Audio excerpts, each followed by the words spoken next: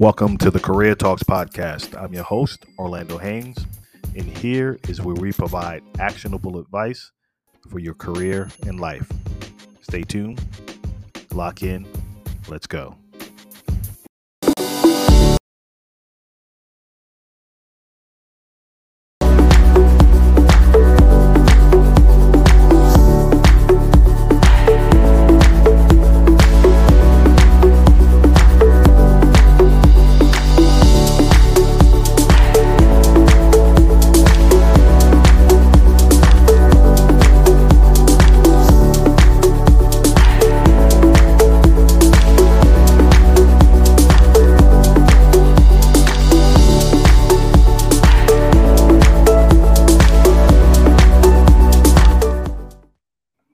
Good afternoon, everybody. Welcome to another episode of Career Talks podcast.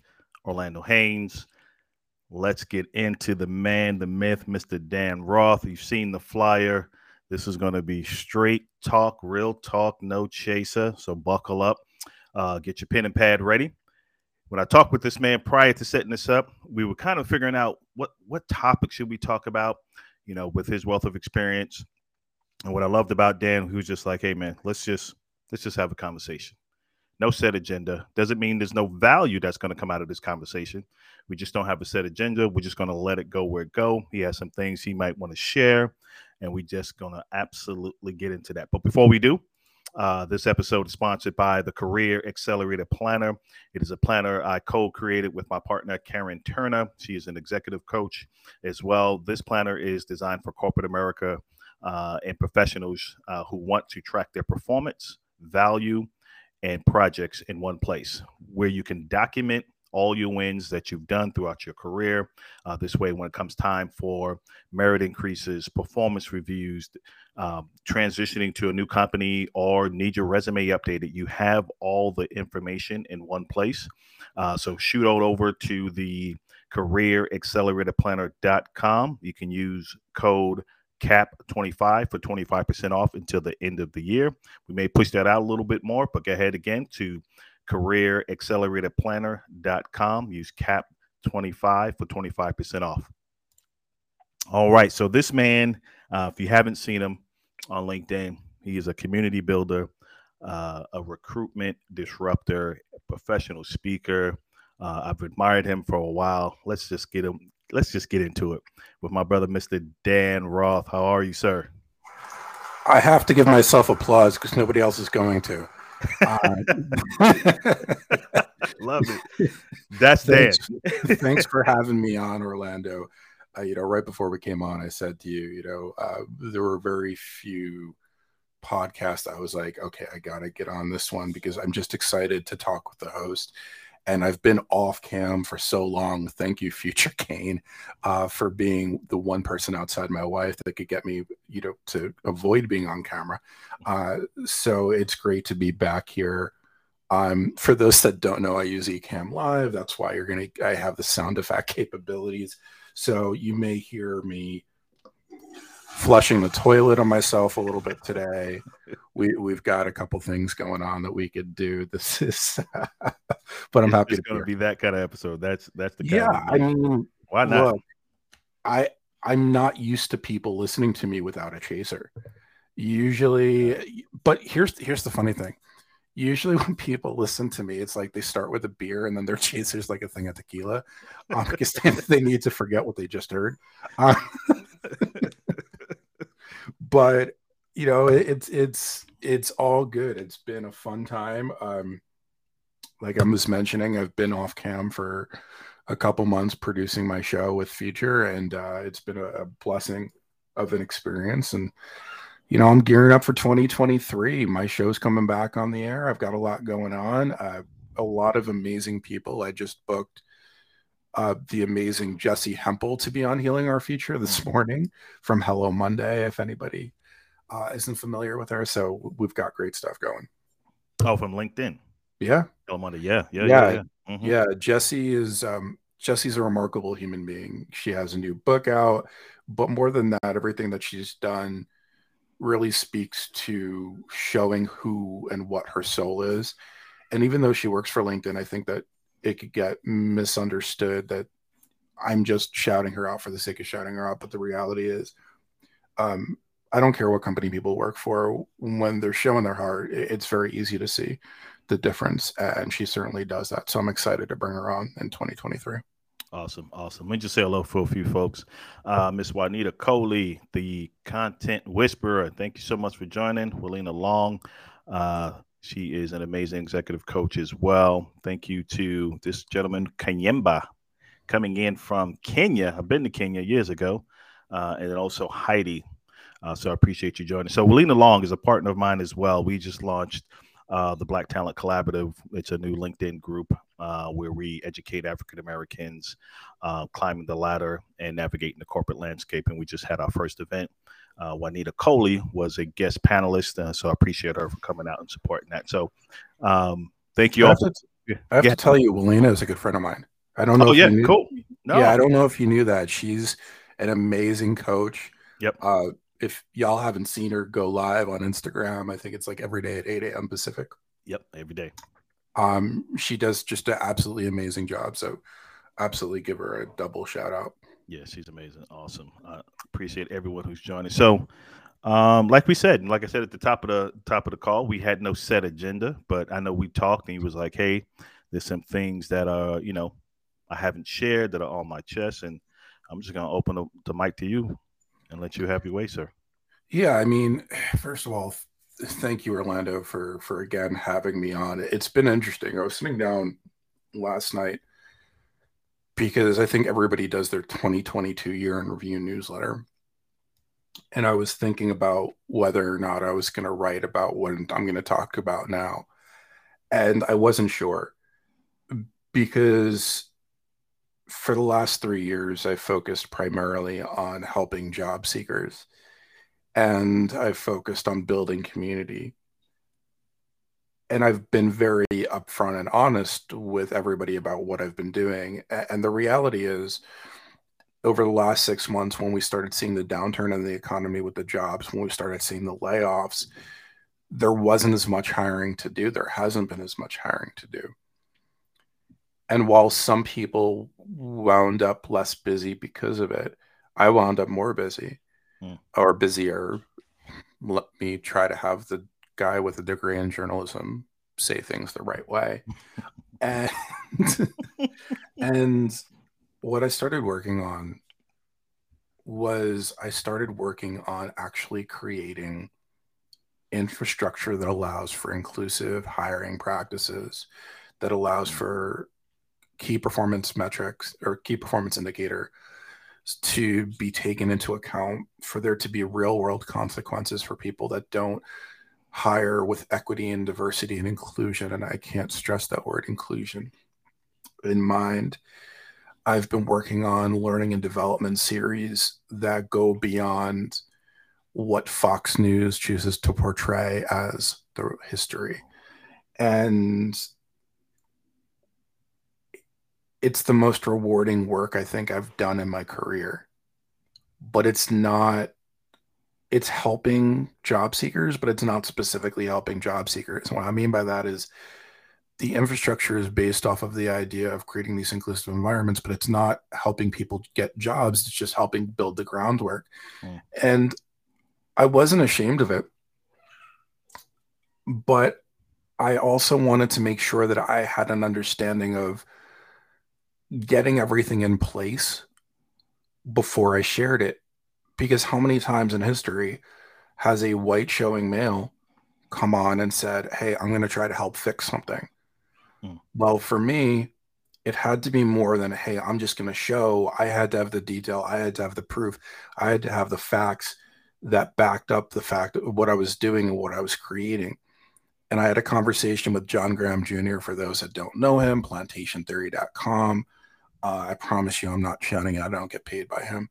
But I had a conversation with him about kind of the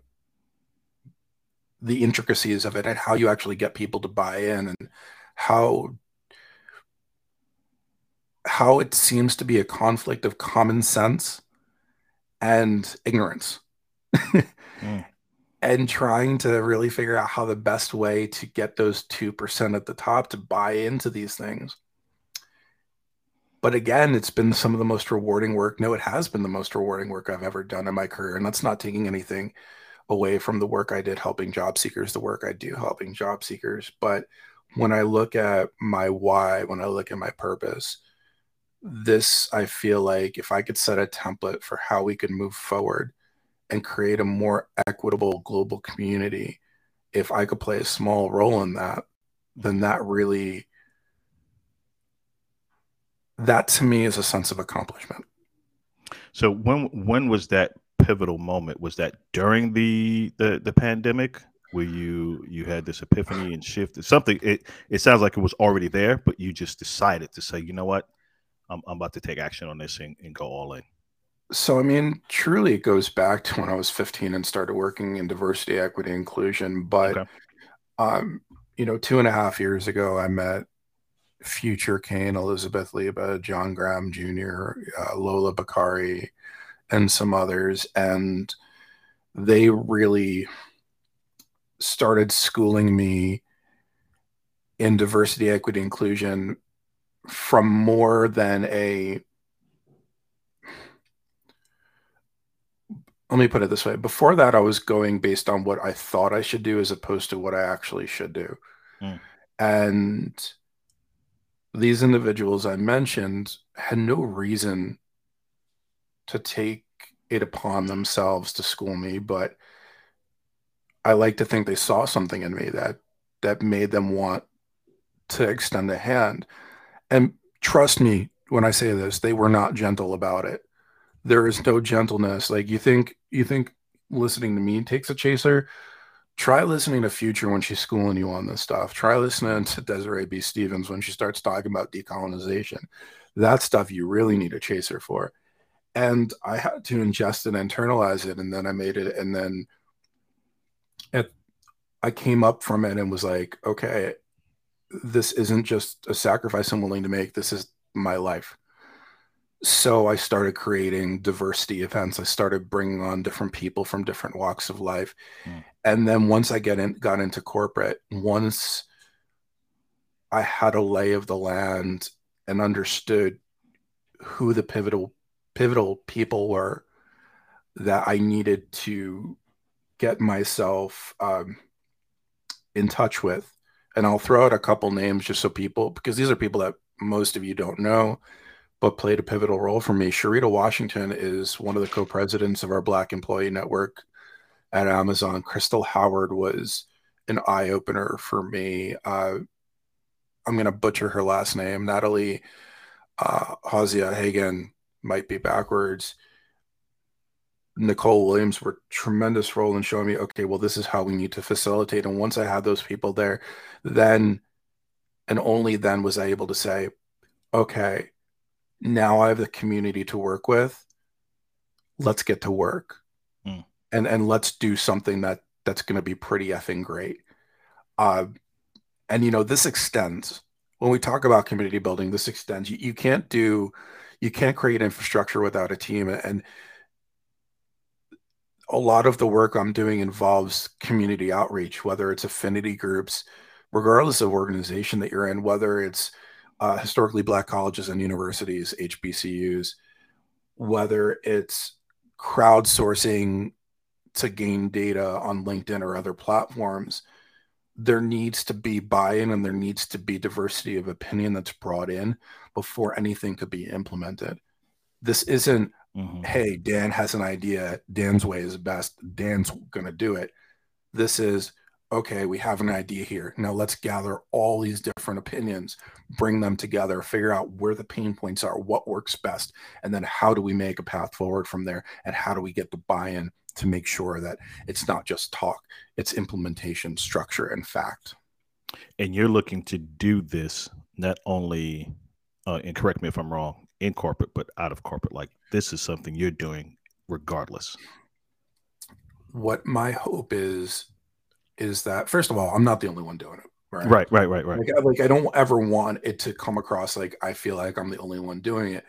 but I do feel like I have a platform to be able to get through doors that maybe some other people haven't been able to.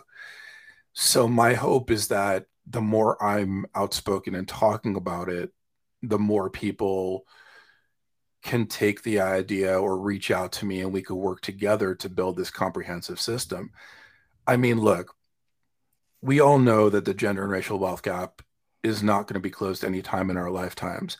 But if we could get one major company in our lifetimes to buy into the idea that diversity, equity, inclusion, and specifically inclusive based hiring is the way of the future, is what needs, well, shit, it should have been the way of the past, Right. but also the way of the future. Then that one company sets the tone, and then others can buy in, because it only takes one domino to fall for others to start piggybacking. I mean, just look at what we've gone through the last 3 years. We are a copycat nation. We're a copycat global society. It's the truth. And the sooner that we understand that, then the sooner, even if we look at it as a negative, we turn it into a positive, because we make it work for us, not against us. Right. So what's your opinion in corporate America with the fear of really not just using DEI as a tagline, having a slew of diversity, inclusion, opportunities since the George Floyd murder, all those things to look the part? What is your opinion thinking the fear in them not really taking it seriously? So here's the deal. When my team polled a bunch of people, and by the way, nothing I say is related to the opinion of the company I work for, and what I'm talking about isn't just derivative of the work that I'm doing in corporate. I want to be very clear on that, cover my bases. Right. But when I polled people, whether it was in my private community or otherwise, and I asked, what are you doing and why, the general response was, I'm not diversity hiring because it's not part of my metric. There's no backing to it. There's no repercussion. And the thing with that's very symbolic, because the same response can often be heard when talking to their managers and their managers. So in my personal opinion, and love me or hate me for this, I have a feeling your show viewers are going to love me for this, it comes back to the fact that there's less than a handful of Black CEOs of Fortune 500 companies. Yep. The vast majority of CEOs are white, and specifically white men. And when you have a system that was created purposely, thoughtfully, to push others down to maintain your place at the top, they're not going to give that up willfully. Look at it. Let me put it this analogy. If anybody's seen the movie Gladiator, and you don't need to have seen it to understand this analogy, you have these Roman battles, and you have individuals battling themselves to the death, but then you have one champion, right? Well, why does that one champion keep on fighting? It's to survive, because if they lose, they're dead. And when it comes to white supremacy culture, that is the same thought process that typically permeates within. If I give up my seat on the top, then everything that I've done, everything I stand for, washes away. I never will get that back. That makes sense. Yeah. Okay. Yep. But then I ask you, what's the right thing to do? Yeah. It's you made a good point too, because we're down to two. I say we as a Black community, 2 CEOs of Fortune 500 companies, both women. One of CVS, I think it's CVS or Walgreens. I think it's CVS. And then the second, I I forgot she took over what company, but excuse me. We had one gentleman who left Merck. He was the CEO of Merck, but now, yeah, we're down to two in that community. But like you said, that hierarchy, but that diverse inclusion. If CEOs are truly thinking about, bottom line, expanding, their product, their widget, whatever, returns back to shareholders, etc., you would think the simplicity of adding more diverse thought to reach a broader, customer base. Like it's just that simple. It seems so simple, but there's still so much resistance. There is. And I remember, so I apologize, I didn't have the data. But I kept track of it for a long time. And I remember at one point there was 5 Lexis. It was like 4 men and 1 woman. And then it turned down to like 3 and 1. I remember the entire controversy within the Black community when Robert Johnson sold BET to become a billionaire, because like, why are you giving up all this? And here's the sad reality, but also a positive reality. This pandemic has forced a ton of people to go into entrepreneurship. Mm-hmm. Now, some are going to look like it. Okay, that's less people in corporate. I'm going to put a positive spin on it. For every Black individual that goes into entrepreneurship, someone there is going to hit it out of the park, and that company is going to become a Fortune 5. Now, this is obviously the long game, and I've talked to enough people to know in the Black community, you get tired of playing the long game in this. So I get it, but I have to look at where the positives are. Now, does that mean that we shouldn't be focused on creating a more direct route to diversity in corporate? Absolutely. And by the way, the Latino community gets grossly underlooked and underappreciated. Yep. There's been so much, and not incorrectly, I want to be very careful with how I say that, there's been so much focus on the Black community, and rightfully so, since George Floyd and really even before that. But the Latino community, the Asian communities are all dealing, the Indian communities are all dealing with not the same issues, but similar issues when it comes to representation. And there has never, in my opinion, been a core, there's never been a table setter that said, okay, well, we're going to create the foundation that everybody else can copy and go on. If you could, that's a great point. If you were king for a day, president for a day, what would that foundation look like? So first, I think it's funny that you say king or president for the day, because yeah. I feel like the president can't do shit. Like my entire, okay, quick non sequitur. I love the idea of the presidency, but it feels like when people first get into politics, it's all, oh, I have this grandiose idea, and it's really positive.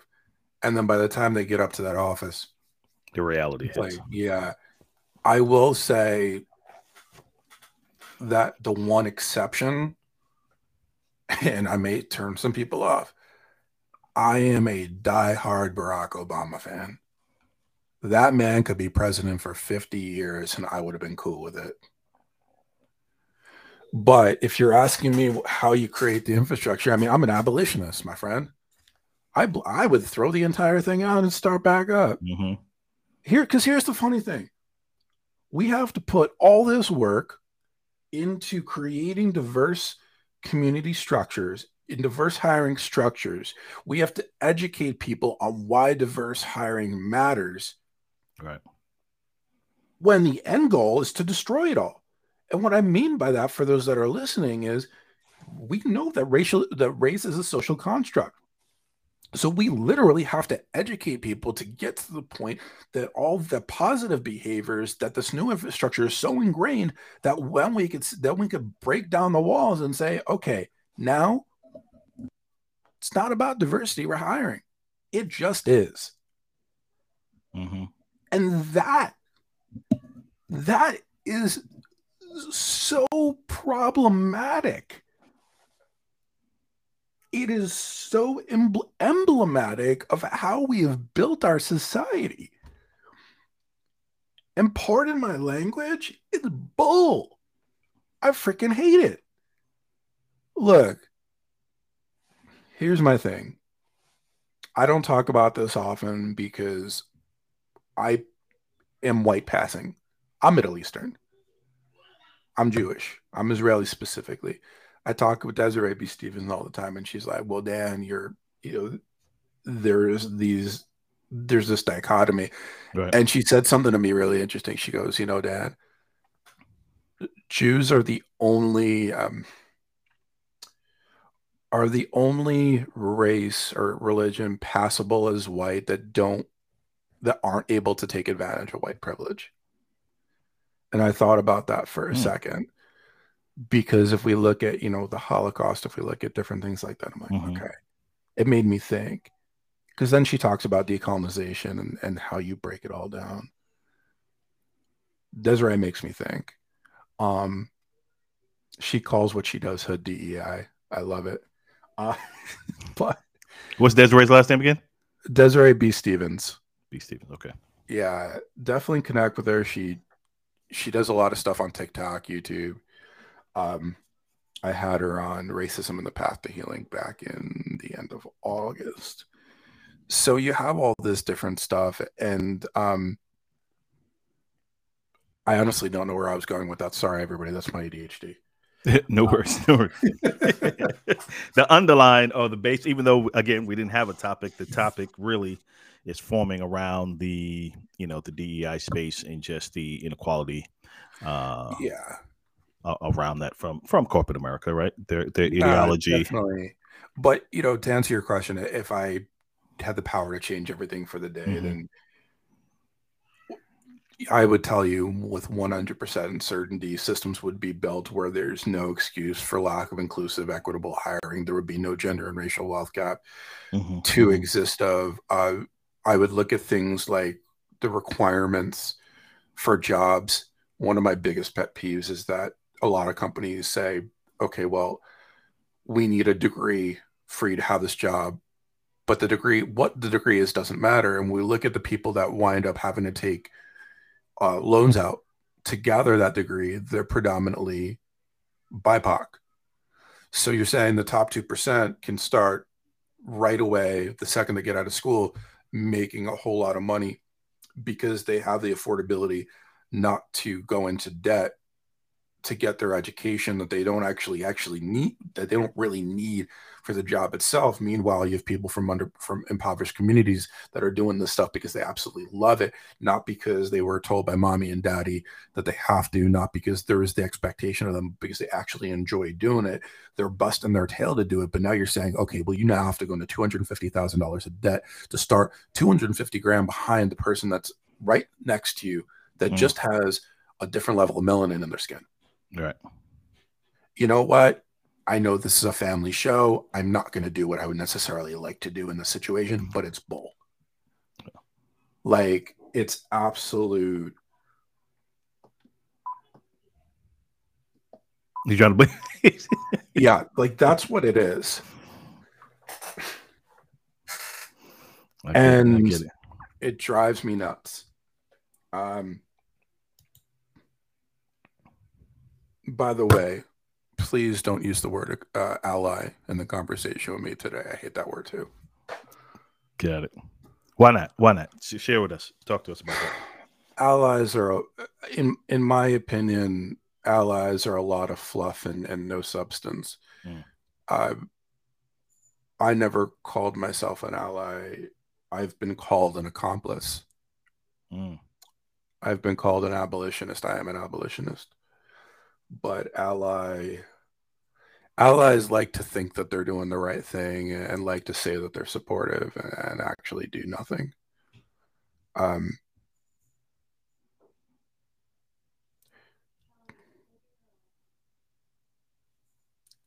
Say what's on your mind, Dan.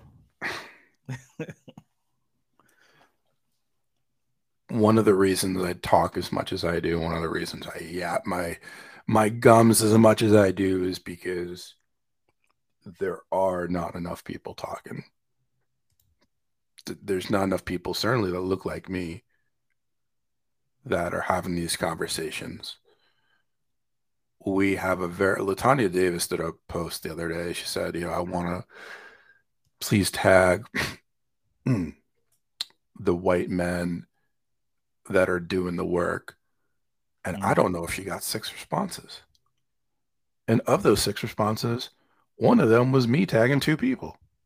Yeah. So where the F are they? Like, I thought our parents were supposed to bring us up honorable. I thought our parents were supposed to bring us up knowing right from wrong. Well, if your parents brought you up knowing right from wrong, where are you? Where are you in the conversations that matter? Where are you when?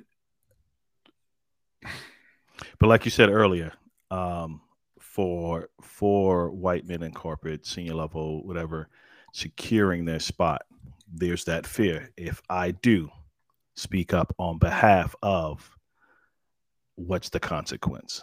Right? There's a true fear from that side. Orlando, do you believe in legacy? Mm-hmm. Okay. So let me ask you a question. If you were a person that had an opportunity to speak up and chose not to out of fear, where does that leave your legacy?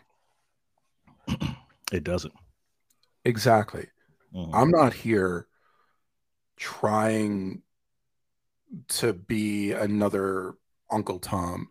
I'm not here trying to be somebody that makes a lot of promises and does nothing.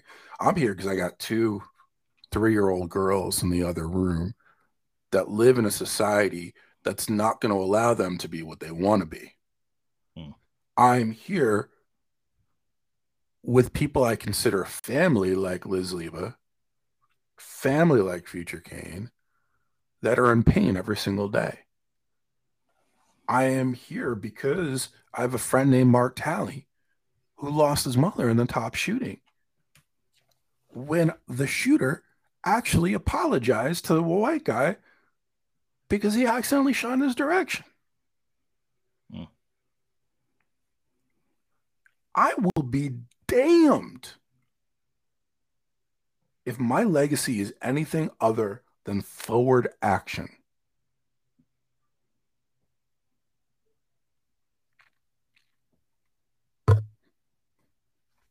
Love it.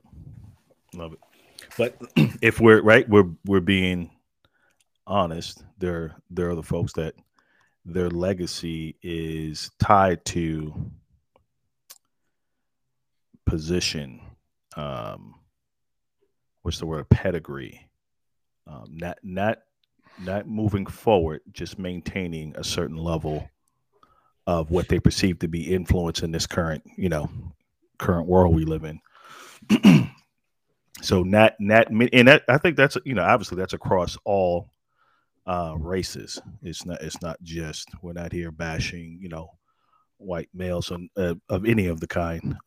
So let's get that straight. That's not what we're doing.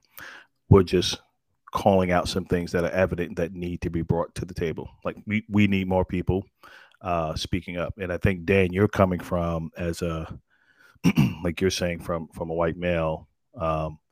More white men to speak up on behalf of. Well, yeah, because if you go back at any of the, what is it now, 30, 40, 50 events that I've created, and I'm not including Healing Our Future, by the way, just the ones I've personally created that had to focus on the Black community. If you look at the interview I did with Mark Talley, if you look at the bulk majority of the people actually showed up, about 98% were part of the Black community, right? And there's a problem with that. One is that means that not enough people are tuning in and listening and taking it in. But then the other thing that I'm painfully aware of is that when it happens time and time again, it becomes trauma porn. And I'm not about to subject anybody to trauma porn. It's selfish, it's ignorant. And by the way, trauma porn doesn't just involve, having all of one particular race in a room for a conversation. It also involves saying, okay, well, let's say you do have a white individual that says, well, what can I do to help? Or why is this? It also means to me saying to them, well, don't ask Future, don't ask Orlando, don't ask Elena. Go and research it. Go and research it. They are not your Google. Once you research, once you do the work, once you listen, I can't stress this word enough. Once you listen, then maybe you could ask if it's okay to ask a question. But all the information's right there. Y'all, you want some resources? I'll give you some resources right now. There's so many books out. You go, if you look at Jackie Abrams, if you look at Liz Leba, you could look at, so they have 2 books out. Well, no, 3 between them. I'm Not Yelling, that's Liz's new book.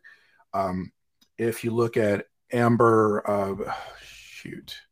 Ruffin, and you look up her expose on critical race theory, like these are all ways you could very directly listen in and learn about these things. And for those that say, oh, critical race theory, that's going to be really, that's going to be uncomfortable, then you obviously haven't heard of what the actual definition of critical race theory is, because it is not it is not some argument taking aim at one race of people.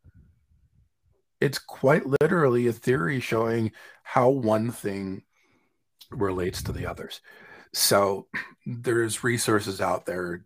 People just need to go listen, learn, and if you get down the road and you're ready to level up that listening, then go on YouTube, look up Dr. Joy DeGruy and her talk on post-traumatic slave disorder. Now that seminar changed my life. That played a critical role for me in my learning. And I only knew about Dr. DeGruy because she wrote the foreword of John's book, Plantation Theory. But once I watched it, and I'm not one for watching a whole lot of seminars with my ADHD. I'm not really good at sitting still. But that captivated me, or let me rephrase, that held my attention from start to finish.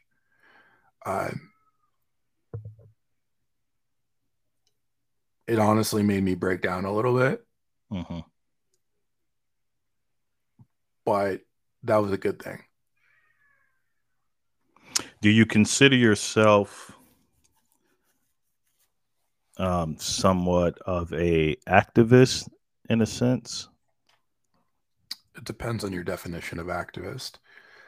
What I try to do is, if you're talking about activist as, going out and going to a rally or something along those lines, no, I'm not an activist. If you talk about somebody that's doing, and there's always more work that I could do, right?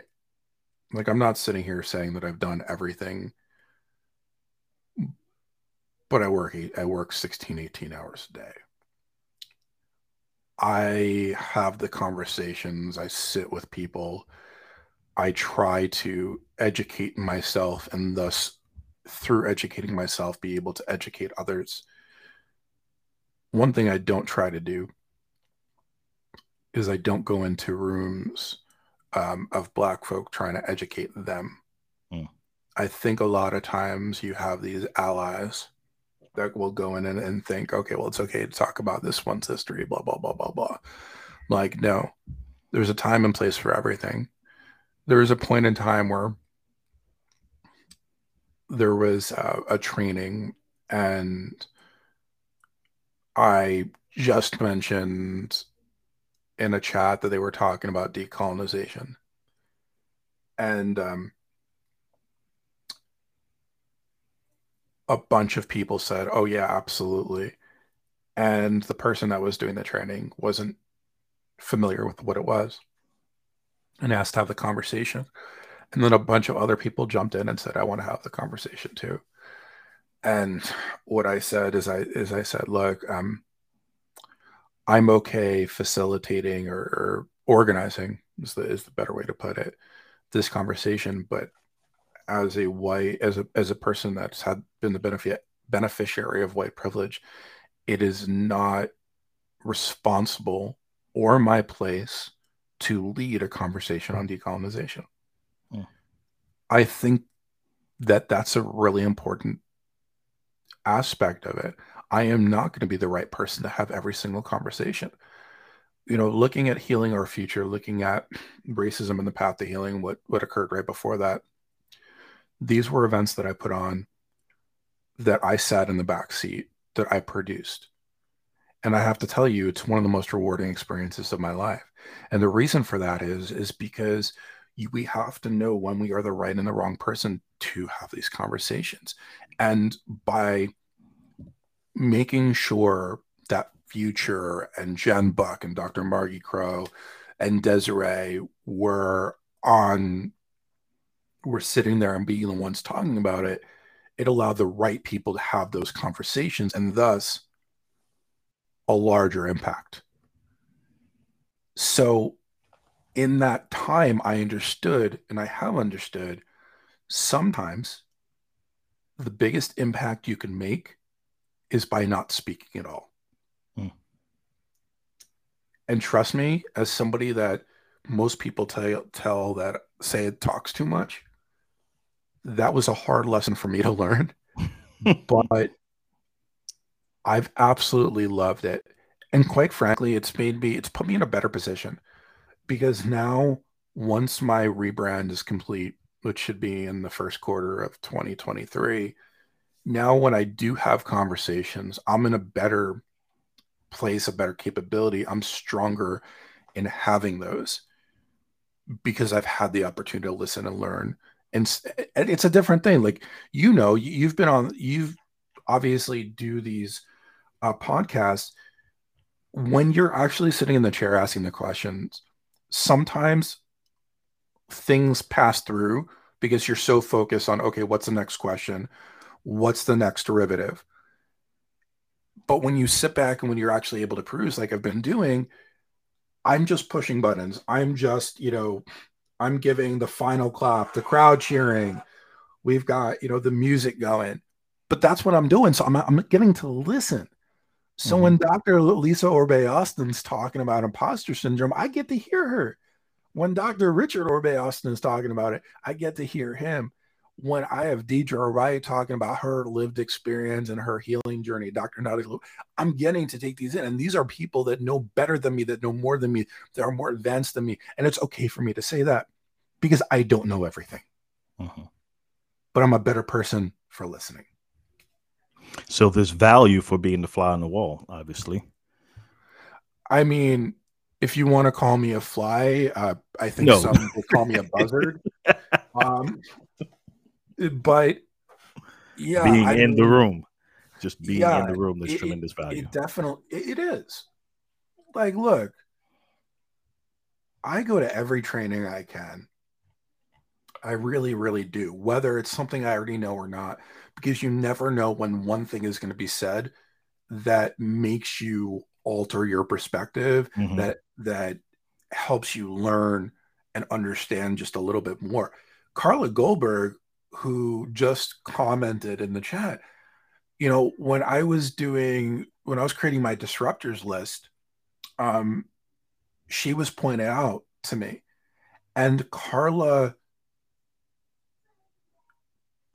amazed me because I don't know a lot of people that speak to trans rights. And I was able to go and listen to Carla and what she was doing. And I got a whole lot of education in an area that I wasn't necessarily strong in because I chose to listen. Even if it's somebody I've already interviewed. Lisa Hurley just did an interview with Jackie Abram. Jackie is a good friend of mine. I still listened in because I was able to take out different things that I wasn't able to during my interviews with her. Mm. So yeah, it's all about being that fly on the wall. Being a fly on the wall is probably one of my favorite things I've been able to do this year, and I'm excited about it. So what does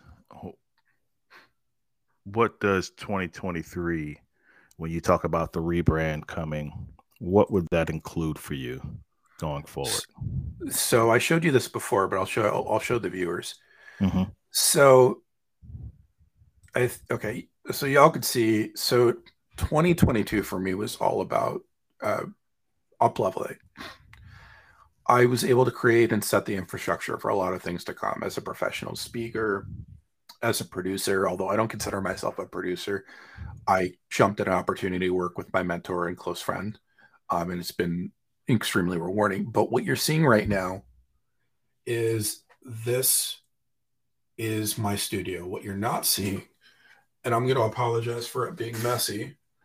Over here, that is a green screen right there. I've got a chair over here. Those are my kids' Christmas gifts right there. So this is my whole new studio. And like we were talking about earlier, we've got some campfire going. We've got some fireworks going off. I've got a little bit of lightning strike. And the reason I'm doing all this, the reason I have my new camera is because when you're producing things, when you're going through things, you want to be able to present in an extremely professional way that raises your bar.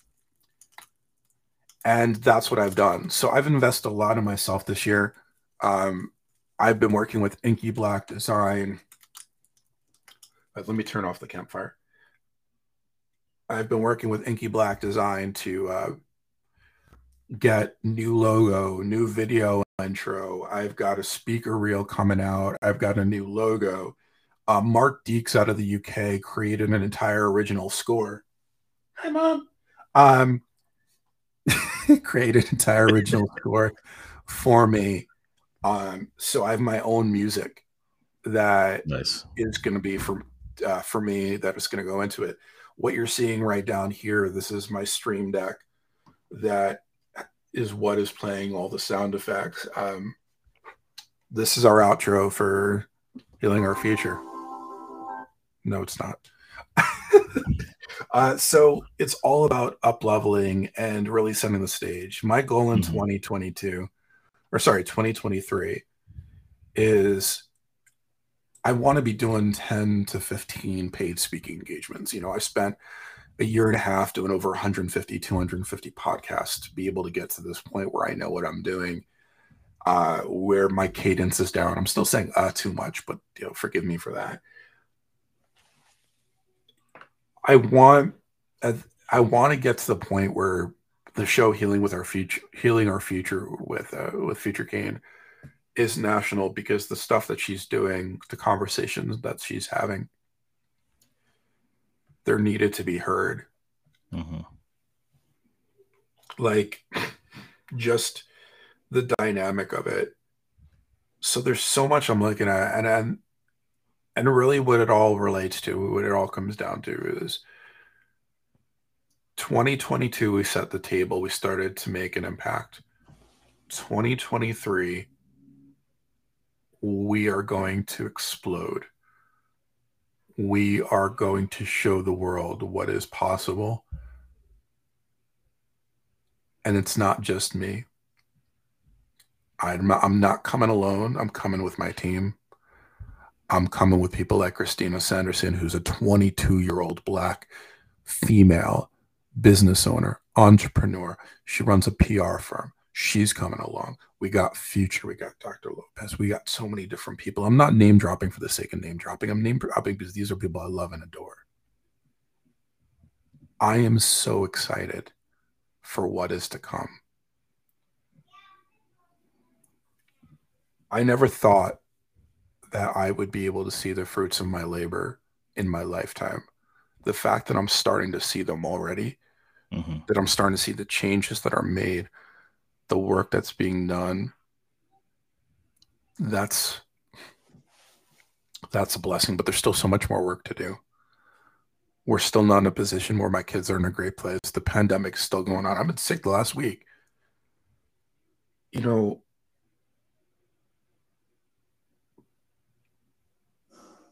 but we can't stop. We can't stop. We can't stop. We cannot stop. Because if we stop, who's going to start? Mm. Hey, Greg, big fan of yours, my friend. Man. So share with us a little more. And this is called Healing the Future. Healing our future. Yeah. Healing So our future. let me see. Here, Because I've seen Future. I've seen a few episodes of what you were producing with Future. So I followed up based on that. Yeah. You know, Healing Our Future is a show that she came up with Dr. Nadia Lopez, and I jumped on board. Basically, the idea originally was for her to bring on 22 people that's impacted her healing journey. Mm. And we've had Kamal Webster, Dietrich Wright, Rich Cardona. I've said Dr. Lopez at least 50 times. We've had a ton of people. Dr. Lisa Orbe Austin. That was a challenge for me because I didn't. Imposter syndrome was something I was very sensitive about, and she challenged me, and I really appreciate for it. We have Joe Cardillo that's coming on. We have Dr. Joe Flack that's coming on. We have a whole bunch of people. But then after that, we're going to be switching it up a little bit. And we're going to start bringing in some more people. Like, this isn't going anywhere. And a couple of those people are people that have personally affected my healing journey. And not, when I mentioned Jessie Hempel, she's one of them. I've asked Cher Jones, who, if anybody doesn't know, she's like the OG of streaming on LinkedIn. I adore her. I've asked Erica Rankin, who created a company, another female entrepreneur. She created a company called Brodo, which is a vegan cookie dough company out of Canada. I've asked, Rachel Beck, who a lot of people know on here, to come on. These are all people that have directly impacted me. And I'm not trying to take over. I'm not going to be like the normal host, but I do want to bring some more people on that have affected us both. By the way, sorry that I keep on looking at this thing. I feel like this camera, this mic was like the worst thing I could have done as somebody with ADHD, because I'm looking at like I'm shifting around and going, whoops, there it is. So we've got, it's going to be fun. And then Desiree B. Stevens has asked me to produce her show on Hood DEI. I'm trying to figure out if I have the bandwidth for that, but I'm definitely going to be working on it. And then Future and I are going to be trying to do some live speaking engagements together in 2023 as well. Nice. So we're setting the tone. Let me throw it back over to you, Orlando. You are one of the most conscientious, incredible hosts that's been doing this for as long as you have. So I know you built up this group and this company. What's next for you, Mr. Haynes? Yeah, appreciate the question. I think the biggest thing it's a couple of things. The newest venture, I think, is really a passion now for the Black Talent Collaborative, where it's really just educating African Americans on corporate space, navigating that that jungle, that landscape from everything, DEI, imposter syndrome, career development, things like that. But what I noticed, and again, partnering with Willina Long when we hosted our first event, the folks that showed up, there was a range of skill level. We had some new grads that we just didn't know, but our three panelist speakers, again, Juanita Coley being one, Tonya Gibson being another, and Lillian Phelps. These are all the last two names I mentioned are executives in their organizations, VPs, and Juanita Coley's an entrepreneur. There was still a massive gap. And the goal for that group really is not to just share resume interview skills. It's to share the personal journey of an African American in corporate America from different landscapes. So really closing that gap and understanding if you want to climb, understand there are different rungs you have to go through. There are different sacrifices you're going to have to make. It's not all glorious at the top when you get there. It's not shiny, what you think it may be. It's absolutely not, because they're giving, the folks I'm bringing to the table are giving real life. Like, they're in the trenches now saying, this is what I've gone through to get where I wanted to be. But there was a purpose behind that. It wasn't just to say I'm a VP or, whatever it may be, but that's more where I see my work pushing it to really educate the community in that space here. I don't see much of that groundwork, and just because I may be out of pocket here in the Tampa area, but that's where I want to focus a lot of my time, along with the continue to grow the podcast. Well, here's what I'll say to you. And first of all, I think it's great that what you're doing, and for those listening, what you just spoke of, there's so many people that I know that are doing that work. If there's ever a connection I can make for you that would help with what you're doing, whether it's I'm sure Liz, but whether it's bringing Jackie Abrams on, I mean, that's what both of her books were about: climbing the corporate ladder, talking about receipts, and the dichotomy between it. If there's anybody that I could ever put you in contact with, if you tag me in a post that I could share it with my network, these are all little things I'm more than happy to do to really spread it, because I love what you're doing. And I've been a big fan of Welena, and am very blessed to be able to call her a friend. So she knows I'm willing to do whatever I need to help. But that brings to something that I really kind of want to touch on. If you're out there listening and you want to know little things that you could do to make an impact, if you see Orlando doing something about a learning and development or a training within the community, like and comment on it. It takes you 5 seconds of your time, and it spreads it to your entire network.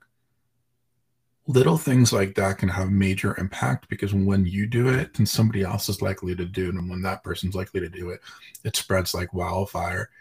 And this is the education that we need, because as you just said, a lot of people have varying degrees of leveling. Like, not everybody's ready to have conversations about Tulsa, Oklahoma. Not everybody's ready to have conversations about drowned towns or redlining.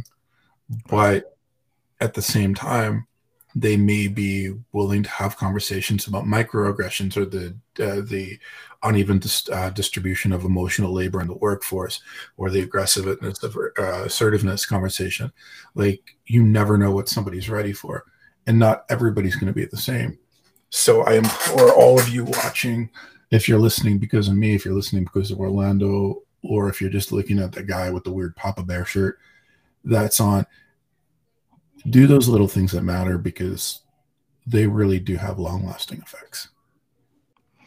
Dan, I appreciate you, man. Like I said before, we've been unknowingly fans of each other, and popped up on different platforms together. Folks don't know, but every time I shared this with Dan earlier, I would pop on an event he was doing. He would call me out and like, "Hey, man, speak, share, share some information," and I was there to learn. So my goal was just to soak in, learn, feel the rhythm. And I think that's what one thing I got from you, from a connection through LinkedIn, is that you're someone willing to step to the forefront, but at the same time willing to bring folks to the forefront with you. You're not going to fight the fight alone. So I appreciate that about you, bro. Yeah, it's not always easy to share some of the stuff that I share. But the reality is that I understand that I'm able to do it when a lot of other people aren't. Mm. So I continue to have these, it just, and I should have just said thank you, but at the end of the day, if I could speak up about something and somebody else feels confident and comfortable to do it because I have, then that's making the type of impact that I want to. But I'm one individual. I mentioned Carla Goldberg. There's so many people out there doing this thing, and I just hope that I could shine the light on others that deserve to be shined.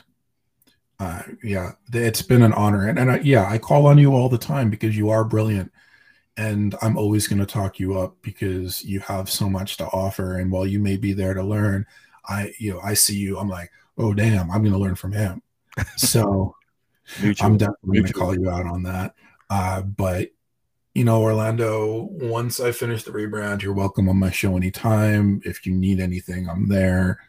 Willena has my phone number, and so do you now.